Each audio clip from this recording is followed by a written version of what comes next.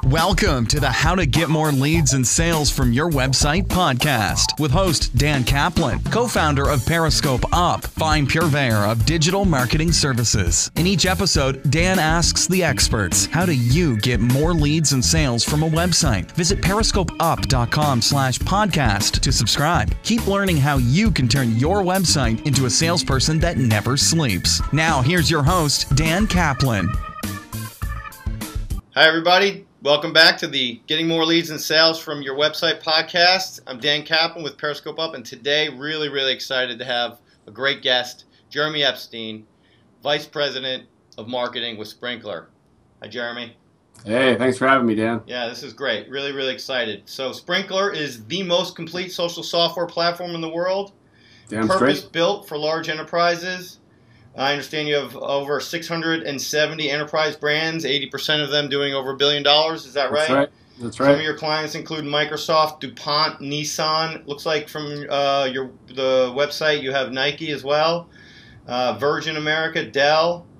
The list goes on. I understand you're also ranked number one in 6 different analyst reports. I can't stop you now because you're not lying, Dan. All right, good. And I just want to also say I love on your LinkedIn page you have a personal mission. It's a clear-cut mission, you say, to inspire people, organizations, and companies to treat their stakeholders as people, use great technology in a smart way to do it, and drive tangible results at the same time. I love it. So before I ask you to give a little bit of background about yourself, just a note for our listeners, you can sign up for more podcasts at periscopeup.com/podcasts.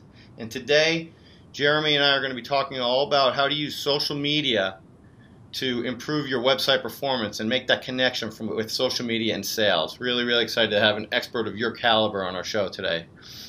I don't know about that, but... All right. So, Jeremy, why don't you start us off by just giving us a little bit of your background, tell us how you got to where you are, and what motivates you.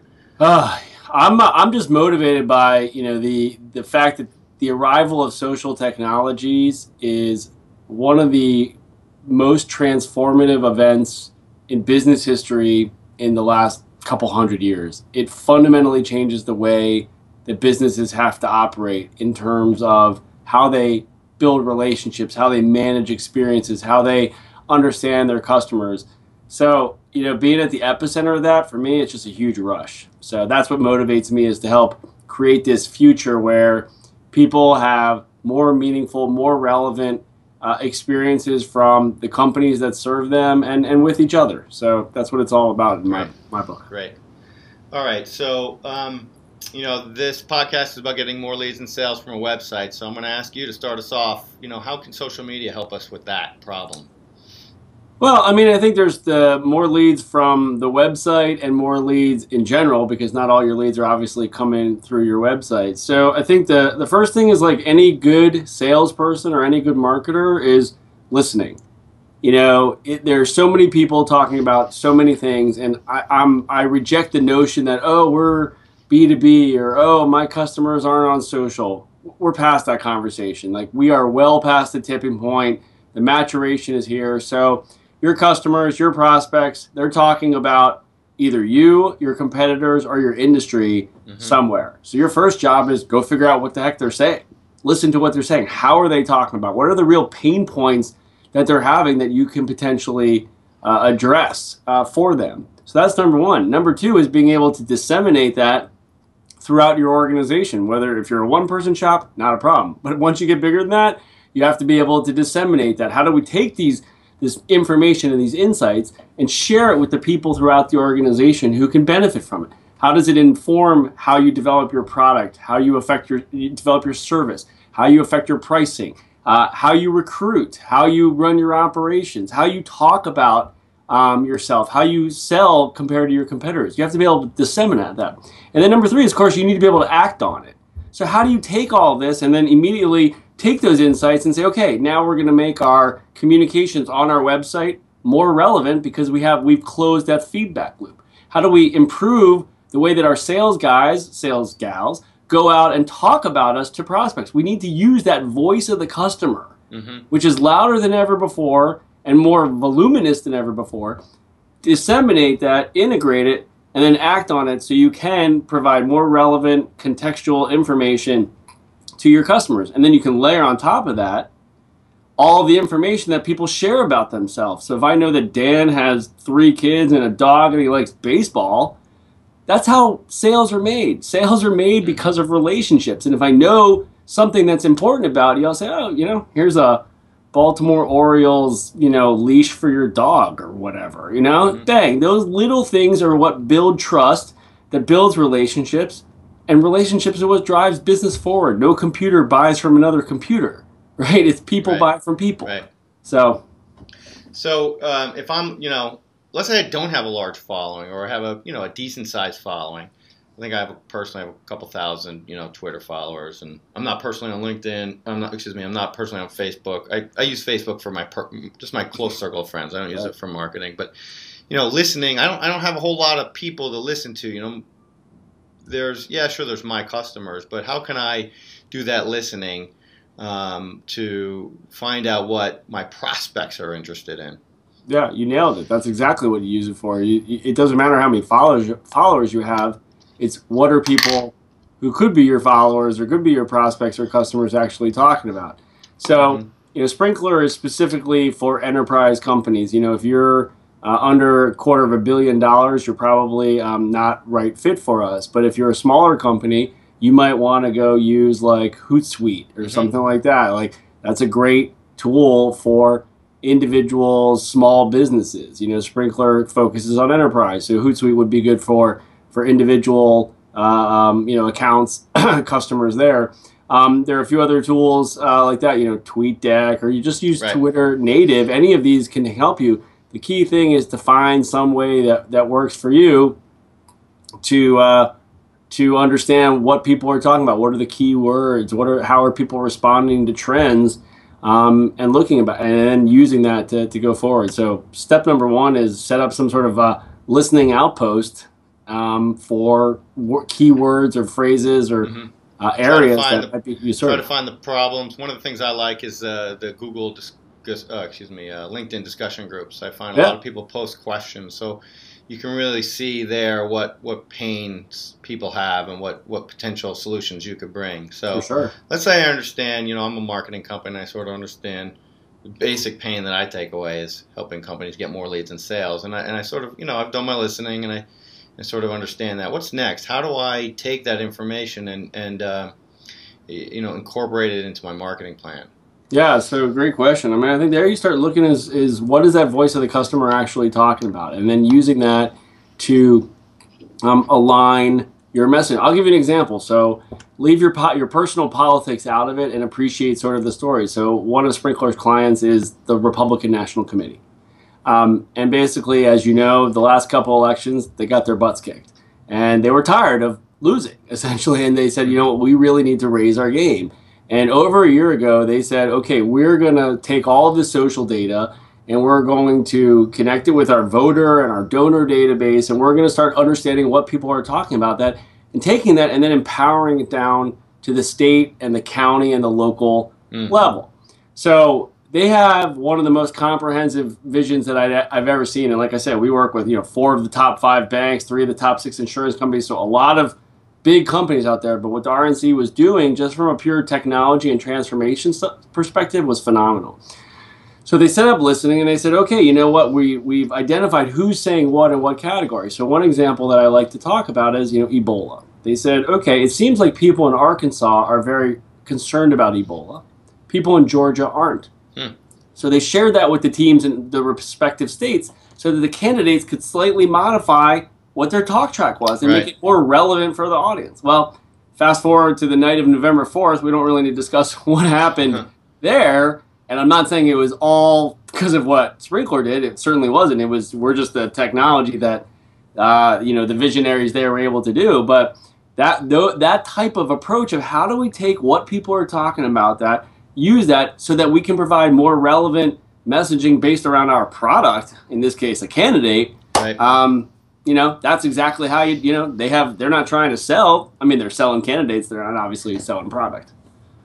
That's great. So it's more than just it's more than just understanding pain. It's really actually customizing your message to different segments of your own market.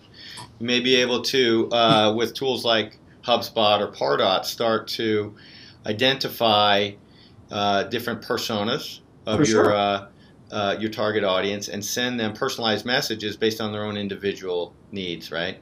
Yeah, I mean, think about it. If I'm a dress manufacturer, I'm not going to come and say, hey, Dan, go buy this dress. I'm going to say, hey, Dan, don't you think your wife would look beautiful in this dress? Same dress, two different ways of saying the exact same, but I'm very different messaging. Right. I'm just going to market in a way that's relevant to you. Hey, Dan, your wife's going to love you even more if you bring home this beautiful dress. Diamonds are forever, being the most classic example of all time. Men don't buy diamonds for themselves. I love this idea of customizing the message to your to your market segments. I think there's a lot of power in that. And as I look at what marketing in 2015 is going to look like, I think you're going to see a lot more of this. You have no choice.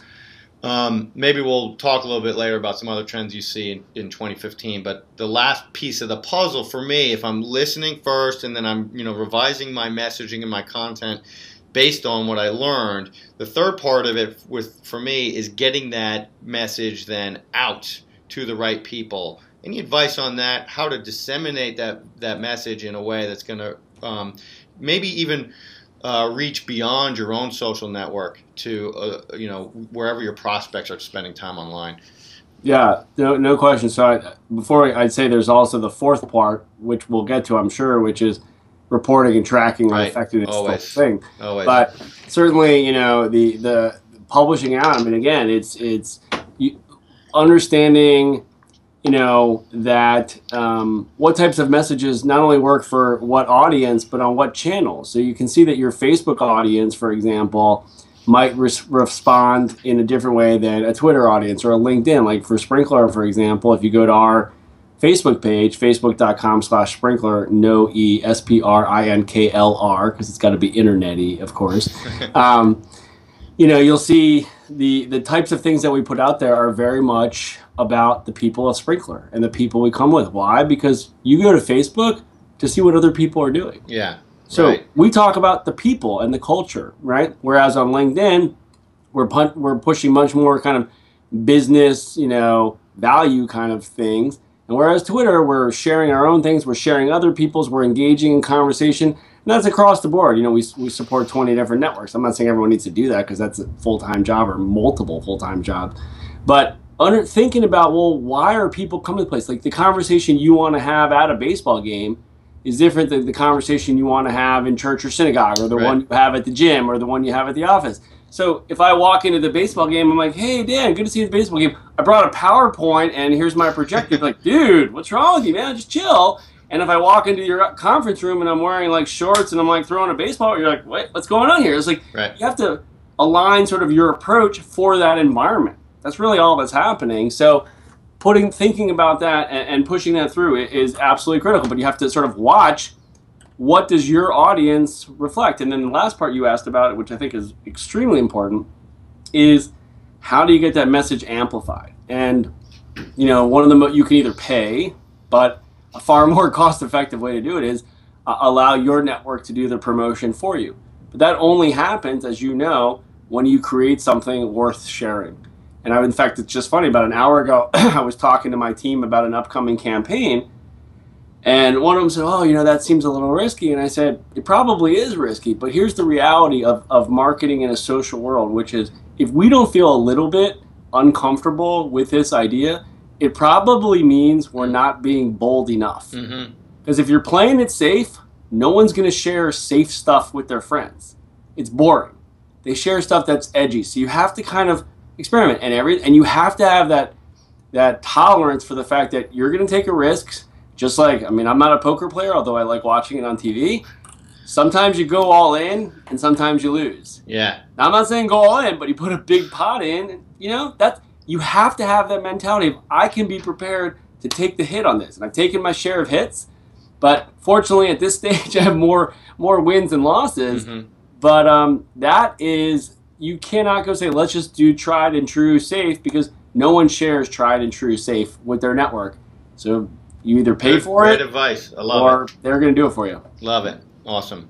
So fourth piece of the puzzle then is, to close the loop, is tracking and analytics. What You said you've had some wins, you've had some losses. How do you judge that? What mechanisms should we have in place to see what works so we can replicate it, and figure out what doesn't work so we can fix that? Yeah, so we just kind of talked about the art of experiment. I mean, there's a science to experimentation, but also an art of willingness to try new things, and that's balanced by the science of marketing, and being kind of religious, and having the discipline to track. Are these efforts on social affecting website visits? Is it affecting the number of inbound inquiries? Is it affecting the number of meetings? Like, how are these things correlated? You can't always find causation. And then tracking, like, basically, are we growing our number of qualified leads each month or each week or whatever it is? And just be, very disciplined about looking at those activities and which ones seem to, sometimes you have the causation, great. But sometimes it's correlation, because as you know, most of the time, because as a marketer, like, I meet you at a party, then I send you an email, and then I call you, and there's 6 or 7, 8 things, and all of a sudden you're like, oh yeah, now I'm ready to buy. But you can't say, oh, it was just that ad on TV. Right. That never happens. It's the whole experience. So you look at sort of the set of the activities that you're doing, and you say, where does it seem to affect? What's the path? We get very, I wouldn't say we're the most sophisticated organization about this, because we don't have billions of dollars to spend on it yet. But we're very disciplined, and we do what we can, is just having that discipline. And back in my consulting days, I worked with a lot of small and medium businesses, and there's always resource constraint. No matter how I worked at Microsoft, and everyone's complaining, oh, I don't have enough resources. They have a lot of resources at Microsoft, believe me. But it's just discipline. It's like you say, I'm going to go to the gym and I'm going to work out. Either you do it or you don't. Don't whine about it if you gain weight and you're out of shape. It's your fault. So the same thing is, you look at your marketing, you're like, I have to track this stuff and pick 1 or 2 or 3 key metrics. You don't do 500. How many leads do we get? How many visits do we get to our website? How many meetings is my team getting? Whatever you want, that's fine. But then just I like assisted conversions in Google Analytics, because that shows you how many times a social touch was involved in a conversion. Yeah, that's exactly right. And there is sort of that try and true of which metric is the best for your particular business. Whatever it is it might be I'm good on the bike, I'm good on the treadmill, or I'm good on the elliptical. I don't really care, as long as you're focused on one, because if you keep doing it, you're going to get better at that. And along with the other things that you do, stop eating the crappy food or whatever. I don't know why I'm on this particular kick, but whatever. Stop ODing. Probably because I need to go work out. Right. All right. Awesome. Good. Very good. So, I want to get back to that idea of trends in 2015. You're on the bleeding edge. What do you see coming down the pike? Yeah, that's a great question. I mean, I think for us, we're seeing a much larger integration of social technologies deeper back into the organization. You started to see, a couple years ago, it was like, oh, there's the social media experts or the marketing people. Now it's social customer care, social recruiting, social PR. Like, it's across the board. We're seeing a lot of that. We're seeing an interest to integrate with back-end systems, so you can have that full picture. Like, if I know, hey, Dan likes baseball and he has a dog, but I also know that Dan's bought, $50,000 worth of stuff for me, that's very powerful to have those two combined. So you have to do that. So we're definitely seeing that sort of evolution of these cutting-edge organizations saying the transactional has to be brought together with the social. So we're seeing that. And I guess those are sort of the 2 big ones. So, and I guess we're now at the point where C-level executives are realizing how strategic and significant this evolution is. It's not a fad. It's not a kind of a cool thing that the kids do. It's transformative, and they have to sort of respond in kind. Mm-hmm. What about that's all great. Thank you. Specific question. What about the promoted posts, Twitter and Facebook? Are you seeing a rise in the use of that as a way to just disseminate content? Yeah, so it's a great question. It actually ties back to what we discussed before, which is a lot of people, I have a friend who says that advertising is the price you pay for being boring. And I think that's spot on in some respects, but what the really savvy marketers are doing is what they're saying is they're looking at all their content that they're putting out.